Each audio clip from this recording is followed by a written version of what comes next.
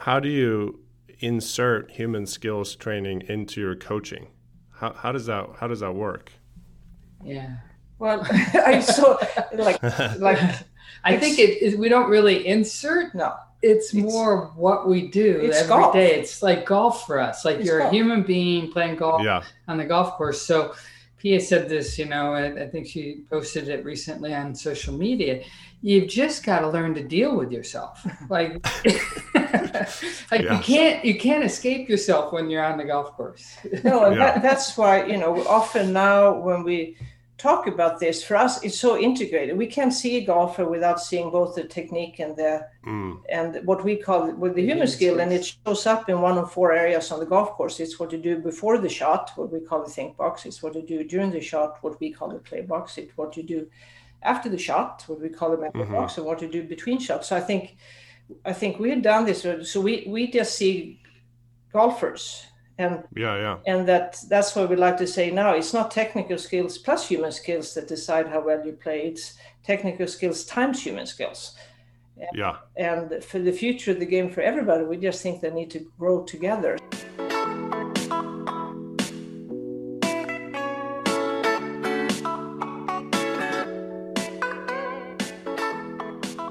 Hello, everyone. Welcome to the Urban Golf Podcast. We have a special episode today with Lynn, Marriott and Nilsson of VISION54.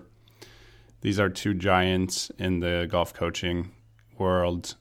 They have coached 9 different major winners, 4 different world number ones, and they've really set the bar on how to coach golf at the highest level, but also for real golfers, any golfer. And their backgrounds are really extensive. Their resumes are multiple pages. And I'll start with Pia. So Pia is from Sweden, and she grew up playing on the Swedish national team. She ended up playing at Arizona State University. She went from there to play on the LPGA Tour. She ended up being a captain for the Solheim Cup, European Solheim Cup team. And she's done it all as a player and then started coaching in the late 90s and created VISION54 with Lynn. And VISION54 is simple. They felt like one day one golfer will shoot 54, making a birdie on every single hole. And that's the vision that has driven them forward. And Lynn has a background in playing as well. She played at Penn State. She's part of the Arizona Golf Hall of Fame. They're both internationally recognized as one of the top coaches in the world. And they're just really, really awesome human beings. And their values and what they coach and teach is just incredible because it covers everything that you need to play golf happy and play good golf.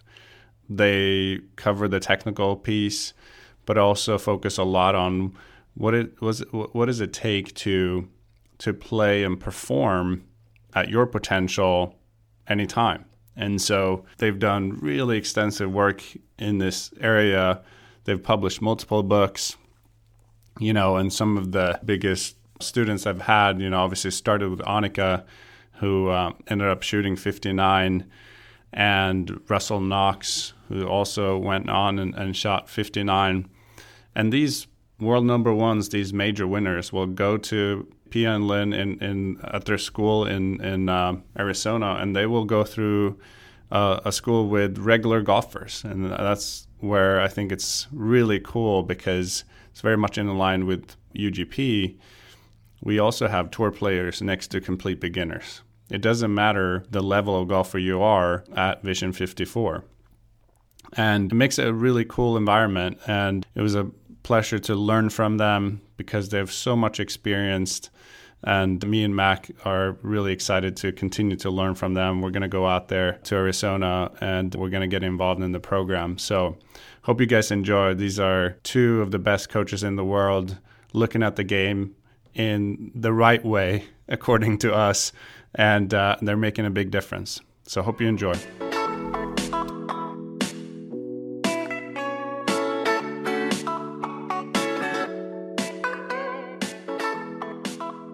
Well, Pia and Lynn, it's a pleasure to have you guys on the podcast. And I didn't plan this, but it happens so that today, 20 years ago, Annika shot 59. Yeah. I saw that on Nice planning without planning. Yeah. So it makes sense to start there, I guess. Yeah. You know, I know that you guys talked about Vision 54 a long time ago when Annika was in her early 20s. Is that right? Can you talk a little bit about kind of the work you did with Annika and how that led to her 59?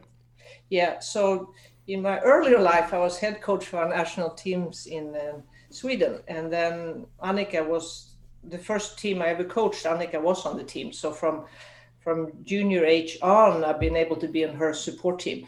But what happened was, because I played on the LPGA tour and been in the US a lot. So when I came back to Sweden, I was struck by that there's so much talent there, but they had such different attitude, like, you know, we can never be as good as the Americans, or our short game can never be as good as the Southern Europeans, and they always had all these excuses.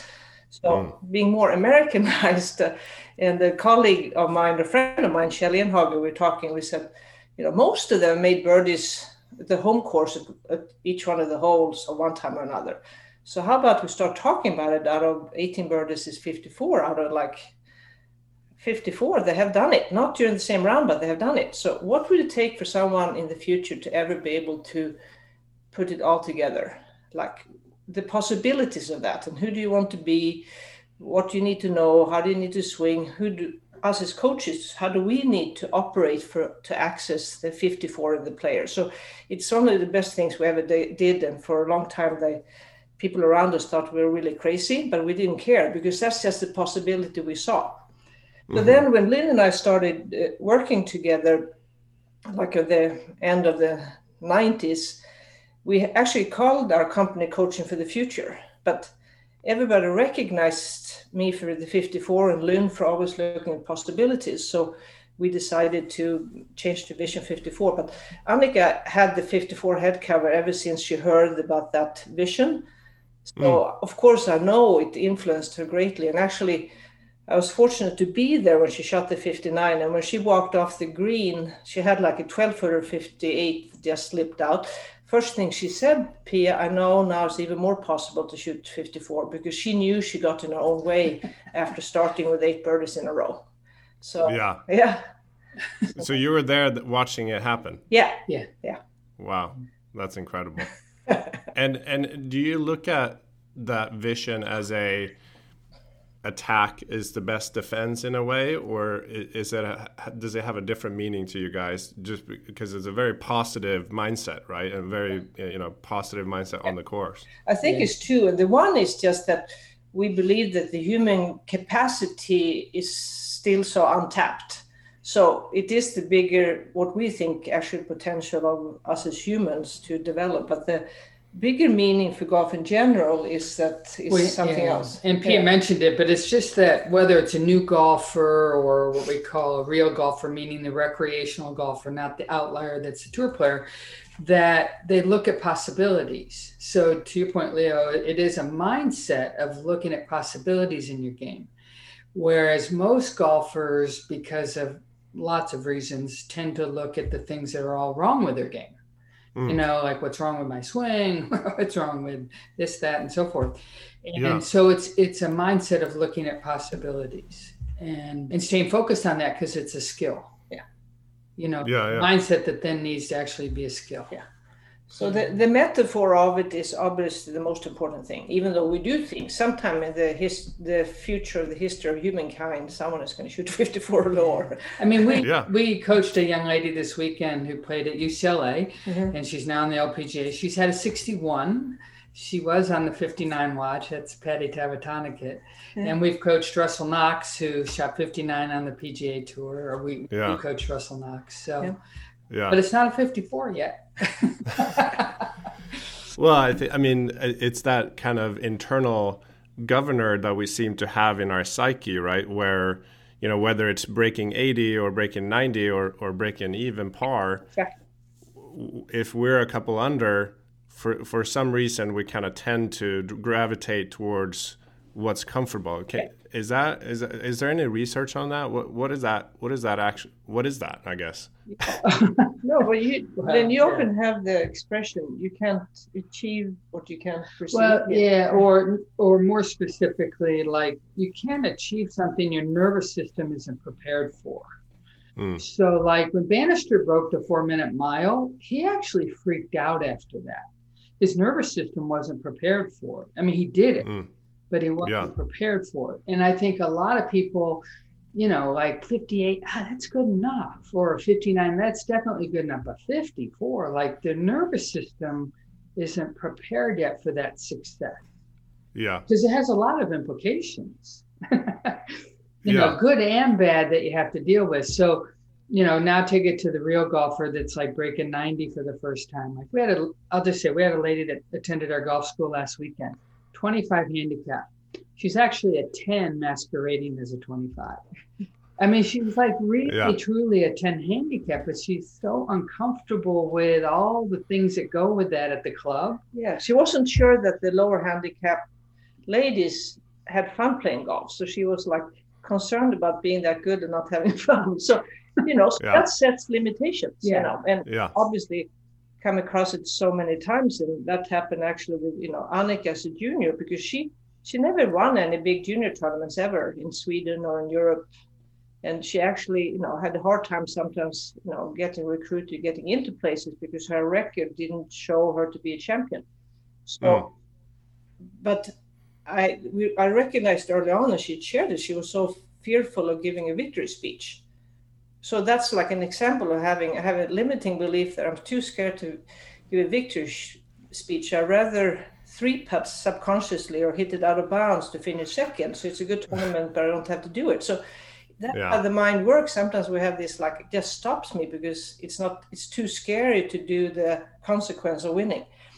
Yeah. And I kind of had the same for a while too. So I recognized it, and then when we started doing more fun training about giving a speech and talking in public, I mean, it took like a couple of months and she started winning. So it wasn't about the skill level wasn't there.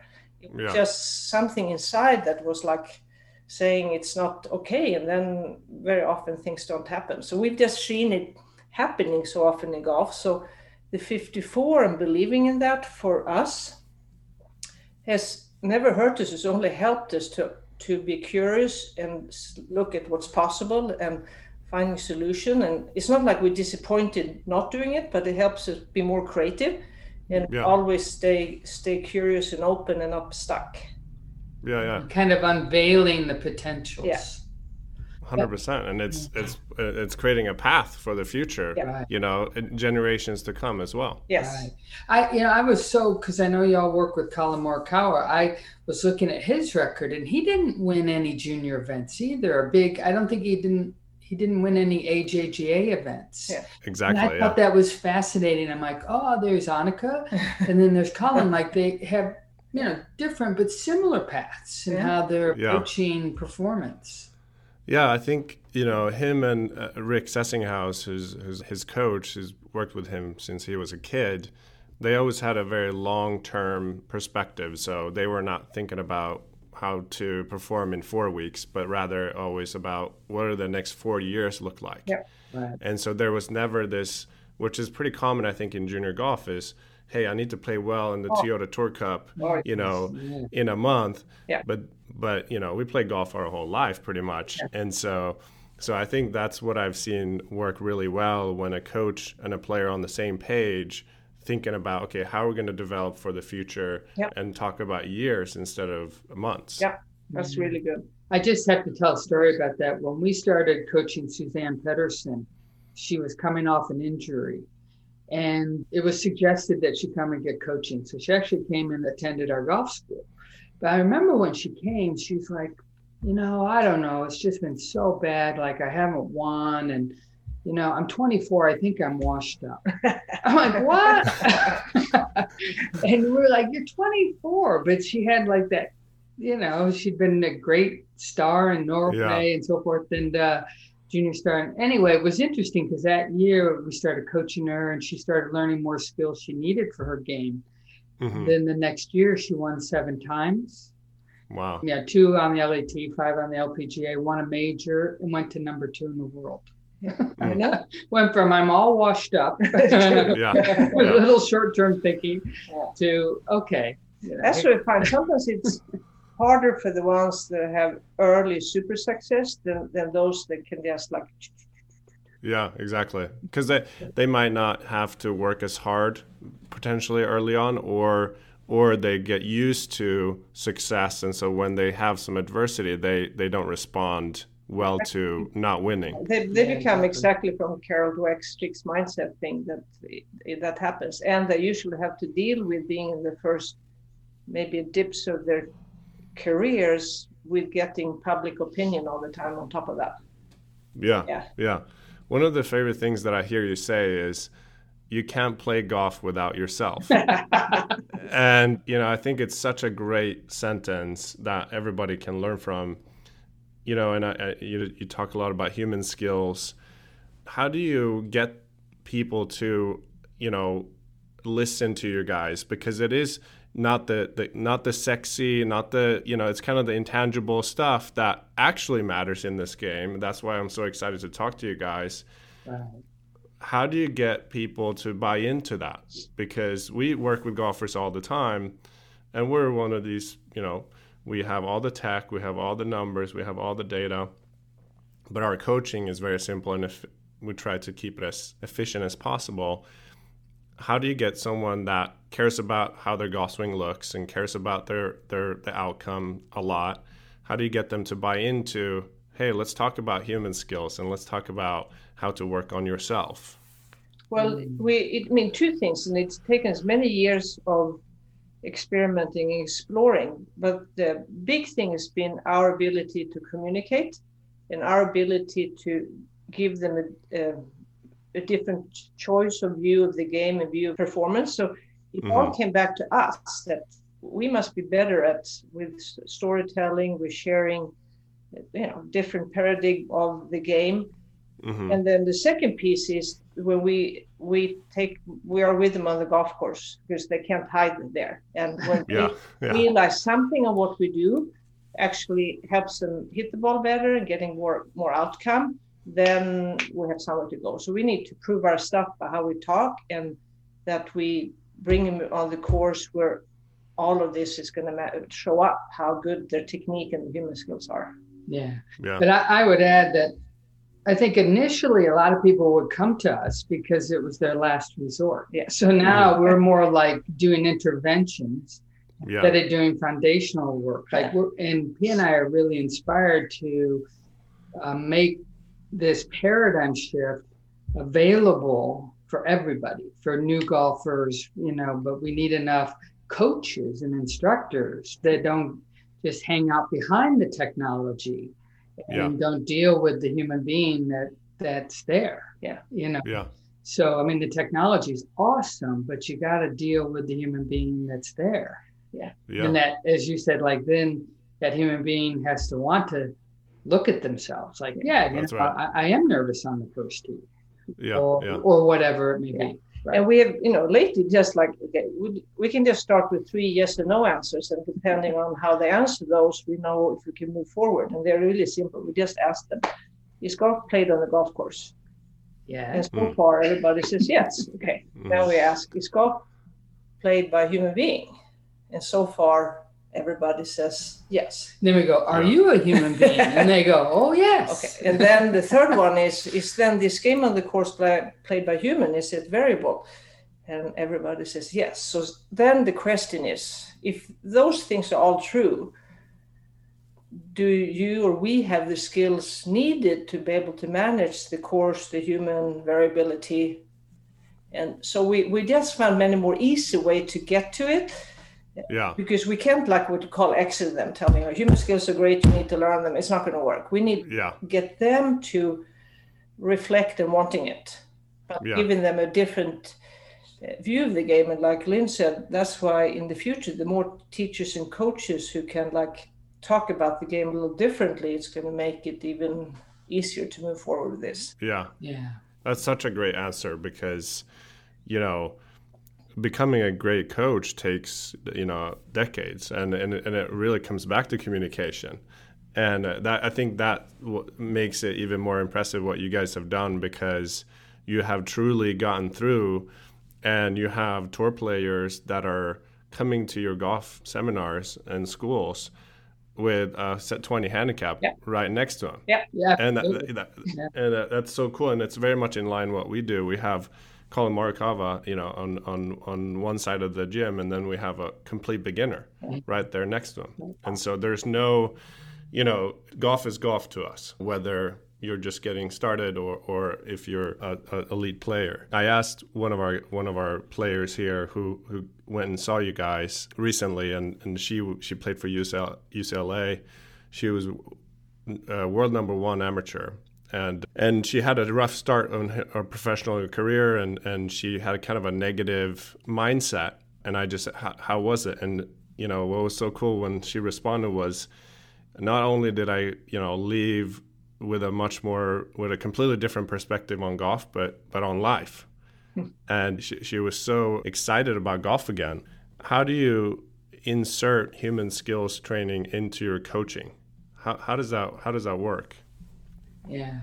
Well, I saw like I think we don't really insert. No. It's more what we do every golf. day. It's like golf for us. Like you're golf. a human being playing golf on the golf course. So Pia said this, I think she posted it recently on social media. You've just got to learn to deal with yourself. Like, you can't escape yourself when you're on the golf course. No, and that's why, often now when we talk about this, for us, it's so integrated. We can't see a golfer without seeing both the technique and and what we call with the human skill. And it shows up in one of 4 areas on the golf course. It's what you do before the shot, what we call the think box. It's what you do during the shot, what we call the play box. It's what you do after the shot, what we call the memory box, and what you do between shots. So I think we've done this. So we just see golfers. And that's why we like to say now, it's not technical skills plus human skills that decide how well you play. It's technical skills times human skills. And for the future of the game for everybody, we just think they need to grow together. So I don't think we don't know how not to do them together when we coach. Yeah. Well, I mean, that says it all, but I think it's very rare in coaching. So far, that we hope the future, like we hope 20 years ago we're not having, or 20 years from now we're not having the same conversation, and that people hasn't well, because the thing we have done teacher coach training for many years, and just started a new remote version of it. But what we want to get a hold of, that the opportunity for all of us teachers and coaches is enormous when you expand that base. And it doesn't take away anything we learn technically or technology. It's great, but that is a human being that has a body, that has a mind, and has an emotion. It's not going to go out of fashion. It's never not going to be important. It's actually never not going to be true. No, it's always going to be there. So that's right. So if it's players or coaches, the ones who are going to be at the front line in the future, the ones that, do both of them, because it's never not going to be important. And I'm sure it's very intimate because you're looking at the person, you're coaching the person, not their golf swing, and that can be tricky, like you're saying. I mean, because it's almost like you're golf therapists, and sometimes that includes like questioning their intentions or questioning their mindset, right?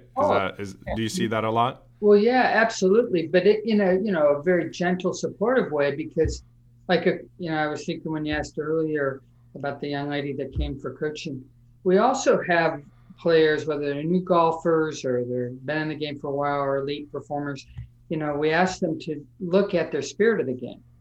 Why are you playing golf? I mean, for God's sakes, no, seriously, why do you spend time, money, energy doing this thing? That's right. And so, and it's not for us to tell you why you should play or why, why we think it's great, but you need to actually look into that, because without that intrinsic motivation, you're eventually going to leave the game. We just had last night a talk with a player who is really, really, really good, but the motivation hasn't been there for very many different reasons. And she finally said the words, so we can't say it for her. I'm actually ready to play really good golf again. And we're like, whoa, we've been. I mean, that's music to a coach's ears. Yeah, but it needs to. You can't force it. We can do things and help them move along and figure things out. But But to your point there, I mean, one of the foundational beliefs for us too in our coaching that we want to help the player to take more ownership of the games and their lives and anything they do. So, and our biggest joy is that we coach ourselves out of a job. And that's why we say we have a harbor instead of a stable. We have a harbor. We want them to sail out in the open sea in any weather and know how to manage it. But if needed, they know which harbor they can come back to. But with the ownership thing, and that's why we also, through trial and error, through all these years of doing it, that many don't think they can manage themselves or coach themselves on the golf course. So we do so much more self-exploration exercises. We keep our mouths shut till they can say, I did it, I didn't do it, or scale 1 to 5 or whatever, that we set up exercises that they learn to be more self-aware and self-regulating. Yeah. And we know we need to do, by doing that more and more and more and more, then we feel they soon own it more, and they actually, we don't have to be golf therapists, they are self-coaching. Yeah. So it has been very, very important for us. It may take us years, and we're happy now we're at the stage where we can share all of that with coaches so much more that's taking us some time to figure out. Yeah. No, I love that, because the intrinsic motivation, like you say, in our assessment process at UGP, there's some things that has to happen, and we ask, why do you play golf? And they usually go, well, I like golf, but they've never thought about it in their whole life. Right. And then you get deeper into that. You maybe ask some follow-up questions, and then the next question is, why do you want to get better? Yeah. And they go, well, I want to get better. And they've never thought about it. And so, and they come out of the assessment, they're like, that was the most amazing, thing I've experienced. Yeah. Because we actually care about the person and why they're here. And that's, that makes them really think. And then they can go, well, I do want to learn the game because I want to be able to play with my grandpa before he passes, and then golf becomes a completely different thing for them. Yeah, exactly. And that's what's so cool. And I really hope that this coaching becomes more and more popular, because we see so many clients, right? And a lot of people struggle with golf. Like it can be a very frustrating thing, regardless of level, right? Oh, yeah. If someone wants to break 80 or 100, yeah. It's a sport that creates a lot of emotion, and people will quit the game. Yeah. And so that's where this is. I want everybody listening to go out and do a golf school with you guys at Talking Stick, because or can you start by reading a book and do the exercises.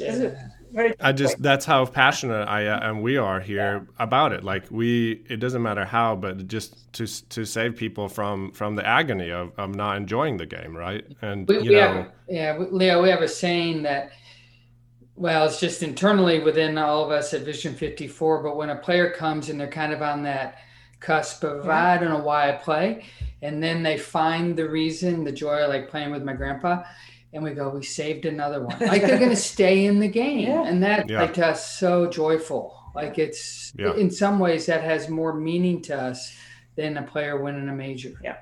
100%. Yeah. We talk about that a lot because, we have the PT and fitness aspect as well. So when someone has had a back surgery and hasn't played for 2 years, and then after a couple months with us, they're able to play golf again and they're 73, like that's what we live for. Yeah. because adding 10 years of their golf life with their family or whatever is just incredible. It's an amazing feeling. Yeah. So I want to go into the memory box. I think that's a really interesting one. I remember my coach when I grew up, he in Swedish he assa och dissa. And so basically the idea is to associate with good shots. Those came from when I was head coach. Yeah, it came from you, right? Right. Yeah. So associate with the good shots and disassociate with the bad shots.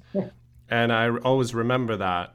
But I also remember that if you hit a bad shot and yell and scream and throw your club, you actually associate with the bad.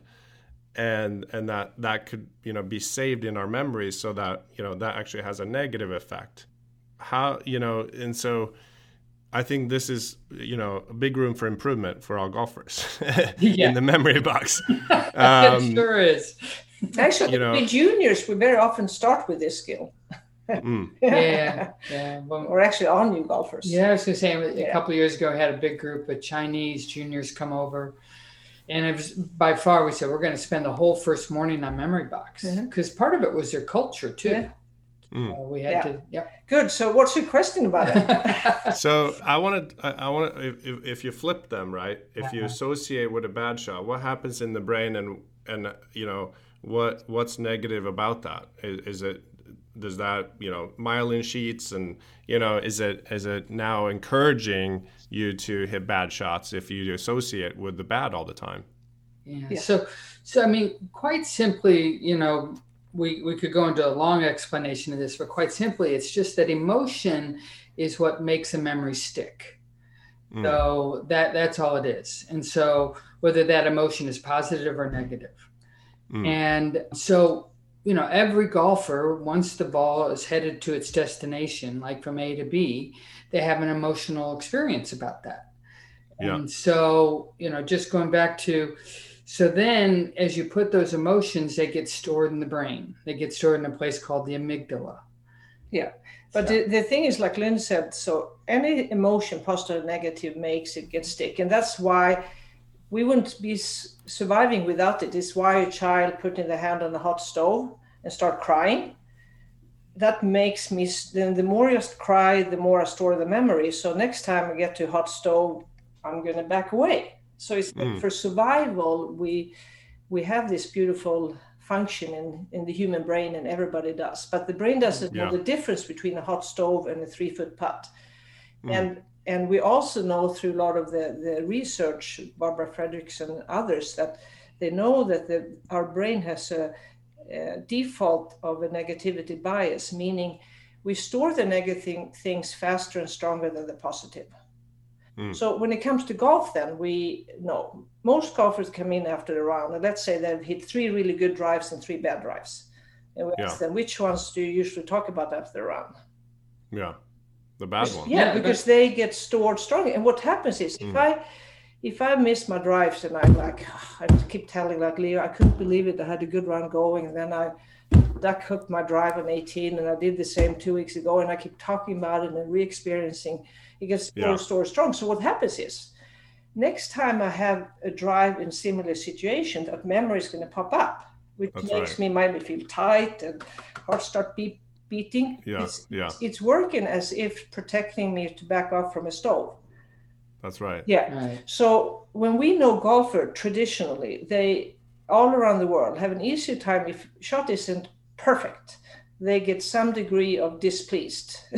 Externally or internally, it doesn't matter. So they put glue and sticky on that memory.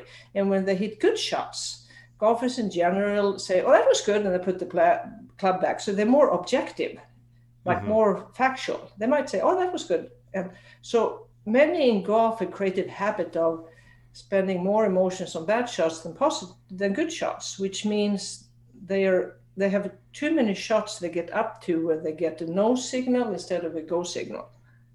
Yeah. So this is why this is so incredibly important for us, because you can hit many shots in golf that isn't to your liking, but how can you be more objective and maybe draw some learning, but keep more neutral with emotion?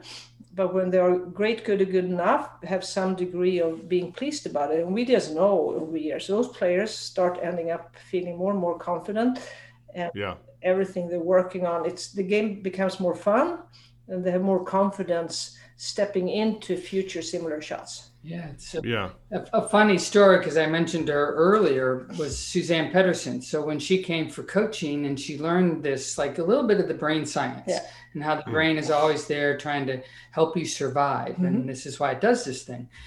She said, she raised her hand. She said, "Hey, Pia, what should I do? I've never stored anything positive in my entire life." And I said, "I know, I've seen that." But it's the first time ever, because when it was just about etiquette for her, it didn't mean so much. But when she realized it had to do with pure ball striking and performance, she got like, how long time is it going to take to change this habit? You know, she got really into it. So, but once again, it's taken for us. We used to call it storage of memory. Many people, like, you know, they heard it, but they didn't connect with it. They only connected with ThinkBox, Playbox. But the last, some years, when we say there are 3 phases to a shot, before, during, and after, we put those 3 phases together and we named it Memory Box instead. It just has come so much more alive that people understand that the performance routine includes all of those. And making, once again, the Memory Box more, we have more exercises, more things to check out. So the player can actually experience like, wow, this is really helping me. Yeah. And I just wanted to add, Leo, because you alluded to it, is that it's a really important skill of golf. So, I mean, we think every golfer who plays on the planet needs to learn this skill. And the reason why is if you leave it unattended to, so you don't do anything with your post-shot reactions, these emotional reactions. By design, the brain's designed by this negativity bias that is hardwired into the brain, it's going negative. And that's not because like golfers are extra grumpy or, or just that, whatever. I used to think it was a behavioral thing. It's not a behavioral thing. It's a biological thing. Left unattended, golfers eventually are going to have a lot of bad memories. And then those memories are going to affect how they perform, how they enjoy the game. And left really unattended, it can be the neurocircuitry of the yips, one origin of the yips.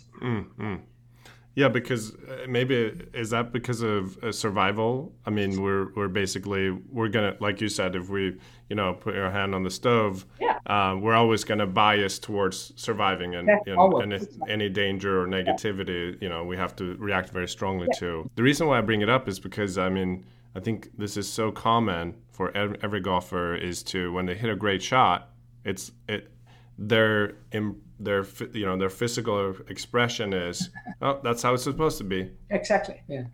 Exactly. Exactly. So and you may dismiss it. I know. And of course, it's a very cultural thing too. Some of us come from cultures where you're not supposed to.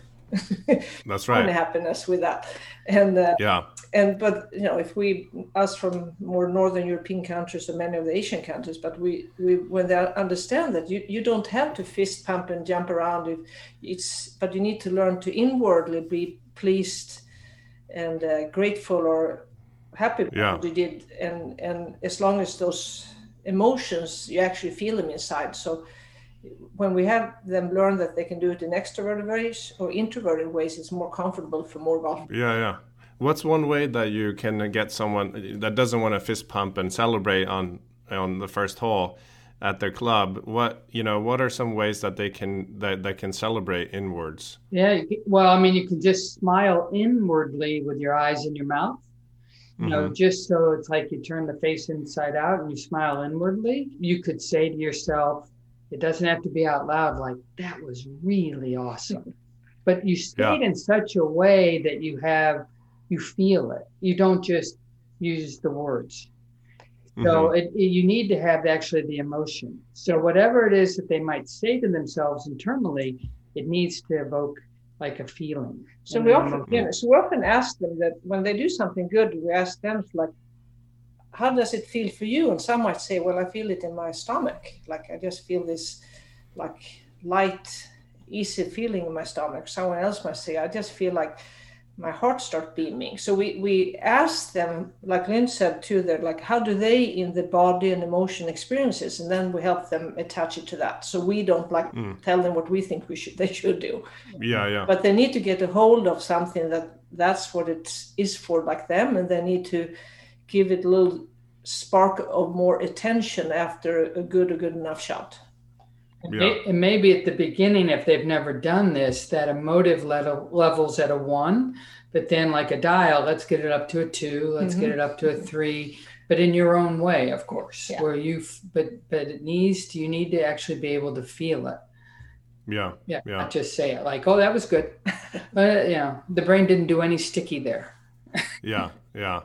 You mentioned gratitude, I think, and we have core values here at UGP, and one of them is gratitude, and I think that's something that comes up, and with any player is are you grateful to be out in nature and playing a pretty cool game?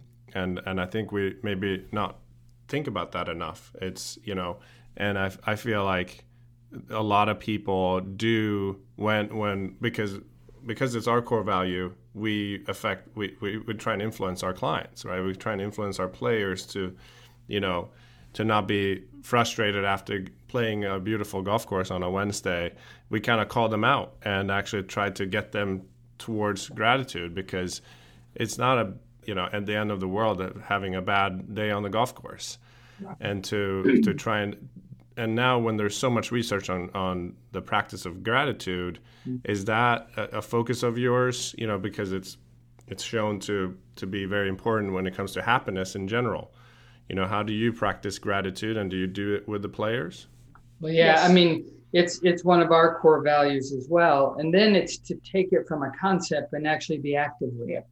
So, there's a journal out there that we really like, where the first thing you do is you write down 3 things that you're grateful for in the morning, then set your intentions, and then at the end of the day is to reflect on 3 things that you're grateful for. But it needs to be very, very active. You need, because again, it's kind of like talking about the memory box. If you're not proactive and active with gratitude, the brain's going to slip back to this negativity bias.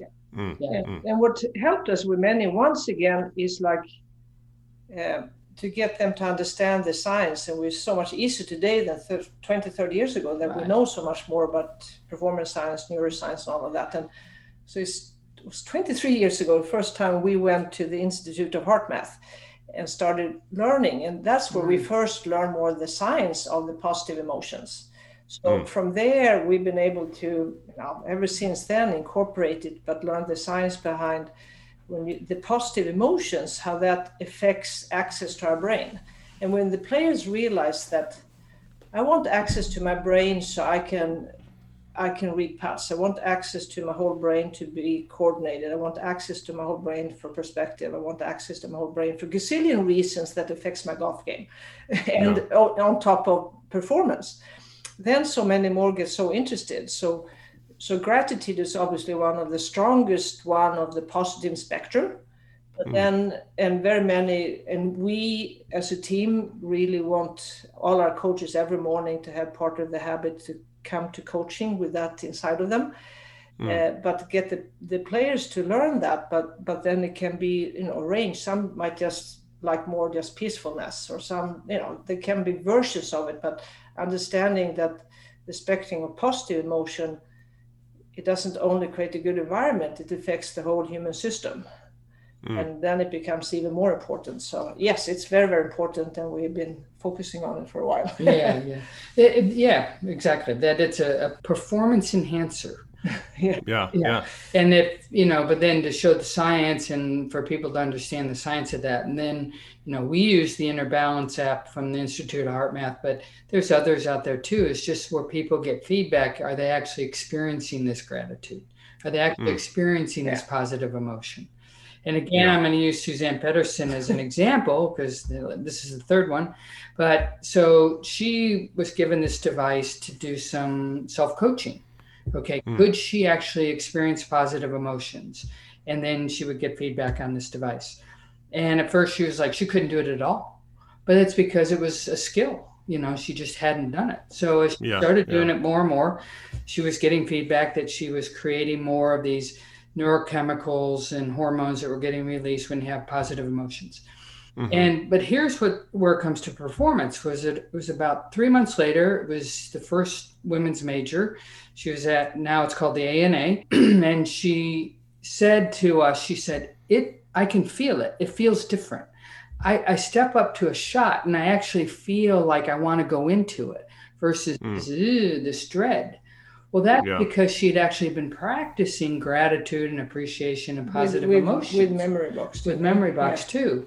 So it's a performance enhancer. So I mean, of course, it enhances your life and your relationships. And it was a big factor, when Kevin Streelman as a young professional was a big factor, where Ari Utanagan, which should turn things around, was a big factor. We can tell you so many players. But obviously, very many of the real golfers too, to get sense of actually feeling gratitude for the game and themselves, but they have more fun and they play better. I mean, it matters a lot to me because after my play career ended, for 5-6 years, I was playing golf, but I wasn't really enjoying it. And one of the analogies that helped for me, and it might not help for everybody, but it was, a strength coach that I read a lot about. He talks about it as the park bench mentality versus the bus bench mentality. And when you're sitting on a bus bench, you're kind of anxious, you're tense, you're waiting for the bus and you're looking after it. And versus the park bench where you're just sitting and relaxing and enjoying the nature. Right. And that actually helped me realize, like, hey, I'm out here on the golf course. It's beautiful. It's great weather. The park bench mentality kind of almost got me back into really enjoying the game again after playing, 17 years of competitive golf. And so I think that's, just analogies like that. And maybe some people aren't going to perform in that environment, but maybe on average, that's a good mentality to have. I don't know. Yeah. Well, we also do this thing, I'll just say, where they have to track their emotions through the round. And we use this grid. It's like, 4 quadrants, and they're measuring, or this is all subjective, of course, that they're kind of measuring internally their feeling of adrenaline, high or low. And that would be like the vertical axis of the grid. And then the horizontal is positive emotions or negative emotions. So they're just tracking themselves through the round. After every hole. Every hole. Yeah.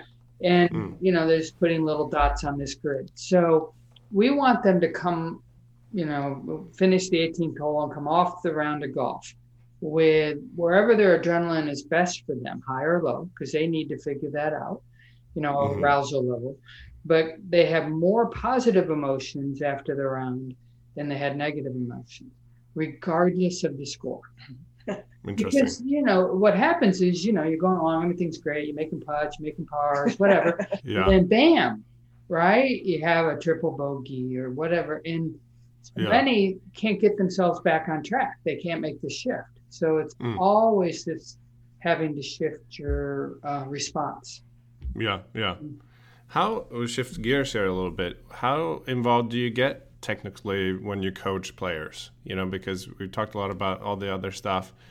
How involved do you get in their golf swing and their technique? Well, it really depends from player to player. So our technical background and knowledge is quite extensive, and it's like, we're both technical teachers and they're longer than me. But we always have utmost respect for if they work with technical teachers. If they work with a technical teacher, we always honor and respect that. But we ask a lot of questions about it because it's really good for us to know, so we can then help them with the think box, play box, memory box. But we need to get a feeling for what they're doing. And then when we see how they play on the golf course, sometimes we need to communicate with the technical teachers if we see things happening there.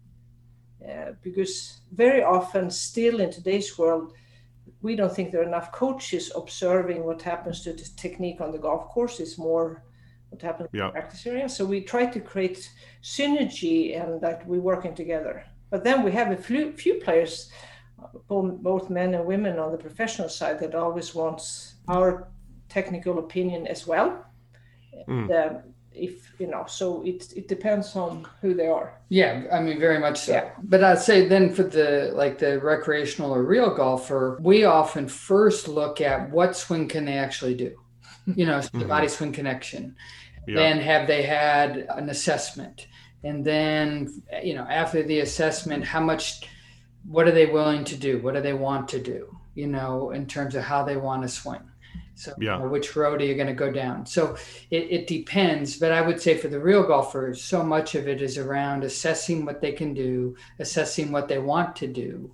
And then sometimes just helping them find ways to land in their own swing so they can go play golf. Because some actually don't want to do the gym work. They really don't. Or they go, I want to, but I don't have time to do it. Yeah. So then they go, but I love golf. I just want to play golf. I only have this amount of time to play golf. So then we look at that through what we call balanced tempo and tension awareness, and finding ways that they can make golf swings on the golf course that are good enough. So we found, like Lynn said, we need to check up a lot more what their intention of golf is and how much time they have available to make sense out of all of this. But also said, of course, many comes to us because they know they're lacking the human skills. So like our assignment will be to up their competence level in the human skills. So of course we have a big focus there. And we've also we have like this thing, like first year of the golf school, and we might see some obvious technical things happening, but we've always learned to keep our mouth shut. Keep our mouth shut. Well, we have, other teachers just observing us, and they say, I can't believe you haven't addressed this with them. It's so obvious, like with the grip or whatever. I said, just hold on. Because we have over and over realized that we let them just learn what the playbox is all about and being more athletic, and they get to calibrate a little bit more with tempo and tension. It's just amazing by the second day of the afternoon that the technical swing is improved by us keeping our mouth shut and letting them calibrate and learn some of these things. So we realized that you need to get like a baseline level of the human state in place to even know where your technique is at. But just the technique before the human state is in any performance state, we might focus on totally the wrong thing. Yeah, I love everything you're saying, because, and I think it's so important, because at the end of the day, golf is a game, and the result is not about how a golf swing looks, and the aesthetics of the golf swing is not really correlated with performance necessarily. And so we talk about this a lot, because our coaching, we have all the tech in the world, but we use metaphors, analogies, and external cues a lot more to have a less invasive coaching philosophy, right? Right. Gabrielle Wolf was a huge influence on me as a coach. She started the research on attention and basically proved through over years and years of research that the further away from the body we focus, the better we perform. Do you guys talk about that concept of attention? But we do. And one thing I learned, it so much depends, because if the focus on the body is more about position and more digital things, we 100% agree, the more you stay away from that, the better. But when it comes to just a sense of relaxed shoulders or a sense of a smoothness in tempo, when it's a sensory awareness, that can blend very well with the external of the target or whatever. And with a player, sometimes we tell them you have 100% attention, and like how much do you want to be internal and external. So in most of the research we've seen, when they talk about it in golf, they only talk about it from having technical thoughts. We're not talking. That's right. We're talking about, can I be aware of balance? Can I be aware? I mean, those. So I think we need to separate if it's sensory attention, or if it's more position-y detail. On the body. No, it makes sense. I think, and when I asked this question to Chris Como, he had an interesting answer. He said, If someone comes, it depends on the golfer. If someone comes to me and they want to play on the PGA Tour, but they're 18 and they're shooting 74s, and there's something dramatic that needs to change, there's a time and place for very internal coaching where he will actually make significant changes and improvements that will take time and with more risk. But an external focus would be less risk, but also potentially have diminishing returns for certain players. So I think that I think it's interesting what you said. I saw the Chris Como episode that you guys did with him, and even when you talk about the shoulders, like you say, oily shoulders. Right. That's a feeling. That's that's an analogy that I think would categorize as a not an internal cue. Well, that's where it's true, but not true, because this is where I think we need to be careful. I'll give you an example. Look, so if someone says, okay, I'm not going to have any internal cues, and they're all good, but let's say they have 2 holes to go and they're leading this tournament. So actually, their tension in the body suddenly gets 30% tighter. Yeah. If that player doesn't have an internal awareness of the body, they can hit bad shots playing last few holes. So I find a player can't get enough of learn to be aware of their own bodies and they on a very deep level. So they can fine tune themselves while they play, because the body internally will change. Their mind and thoughts will change, the emotion will change, the body will change. So I think it needs to differentiate if it's instruction or it's just actually being aware of the state of my body. Yeah.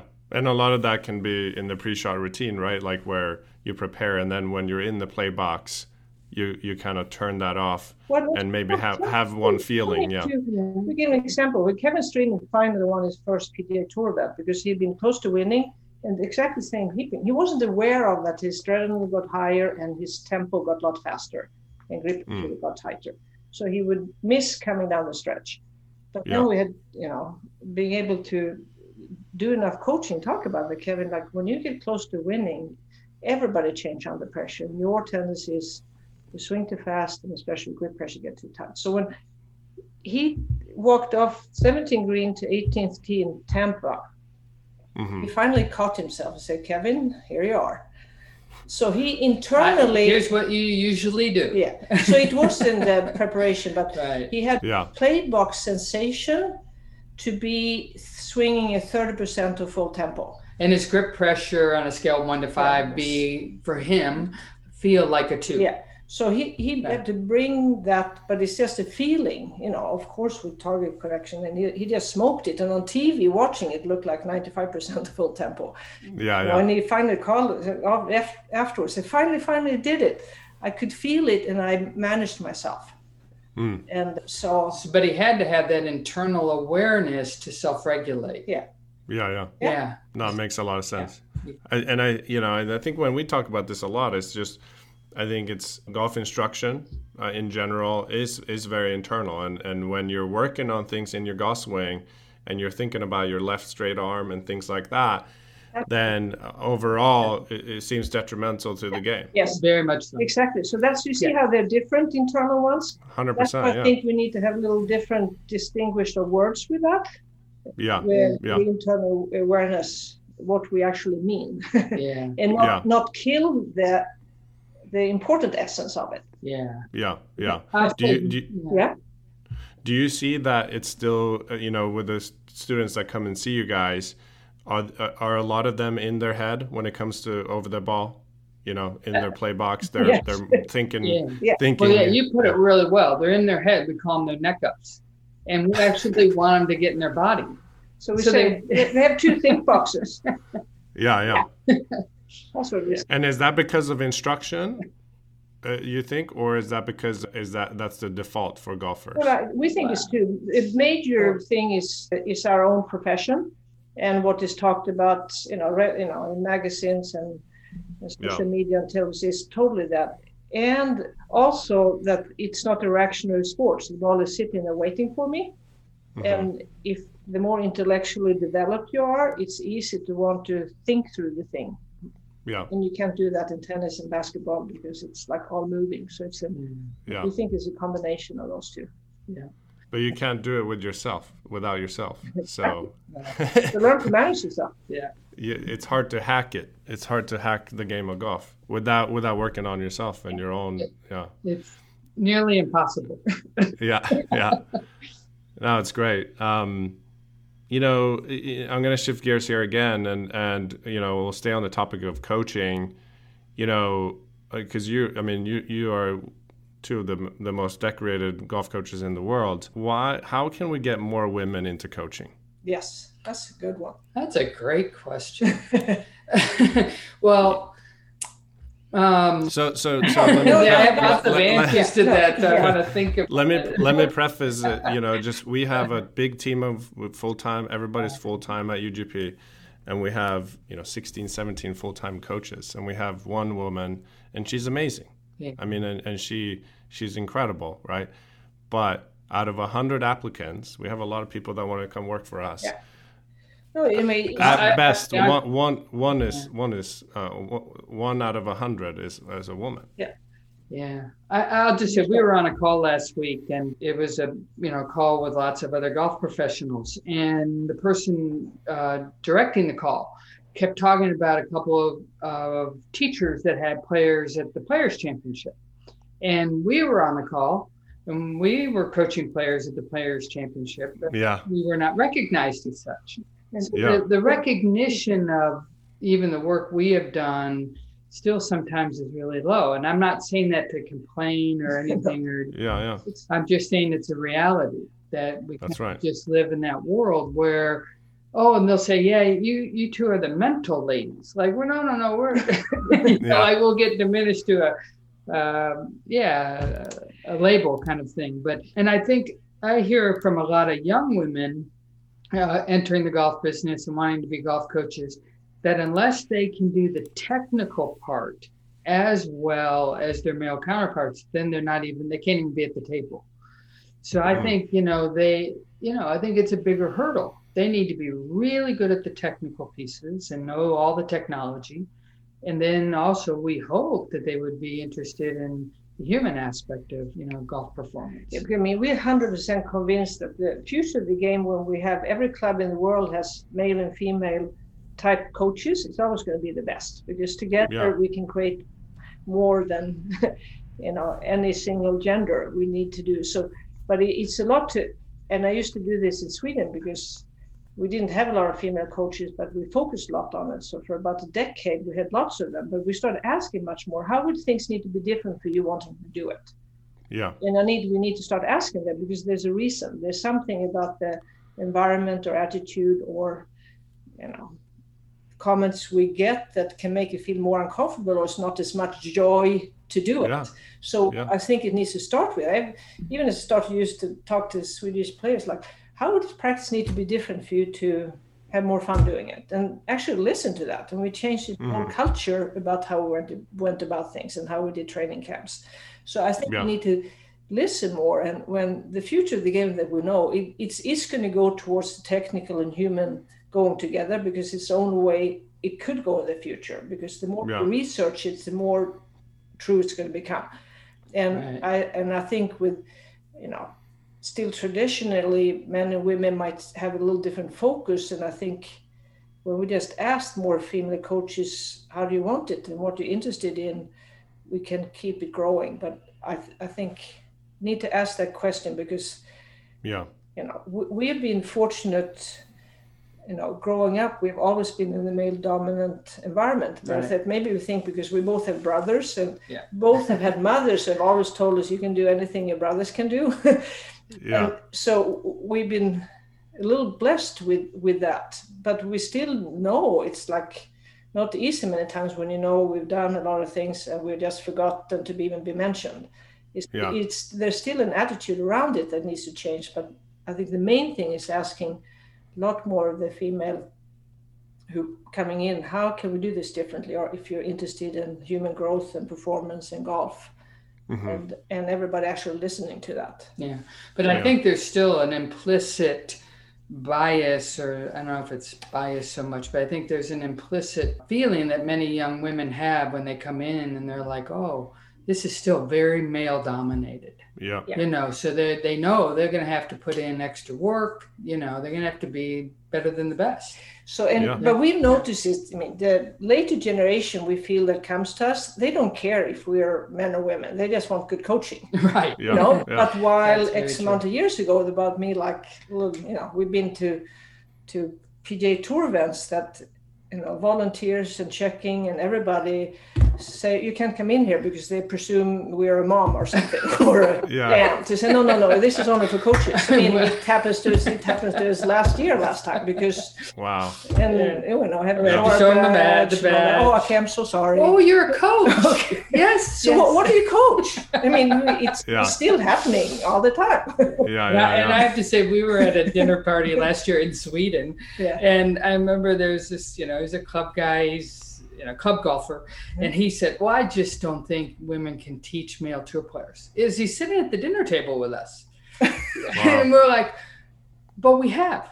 You know, like, but it's just, that's what I mean. It's very, there's still a big blind spot there. So I think, you know, we just need, and we just want, you know, more and more coaches stay open and just looking, how do we create the environment for it to be really fun, and we together can make something spectacularly good happen for the game with that attitude.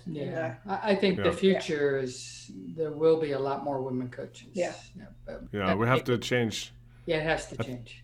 Yeah, and I think we have to change as an industry, right? Like I asked this kind of question to Mooney He, who's played at USC, and she was on the podcast, and I think her answer was incredible. She said, well, after, you know, because we hire a lot of ex-college players, you know, because, you know, they're great players and they want to get into coaching and we can train them.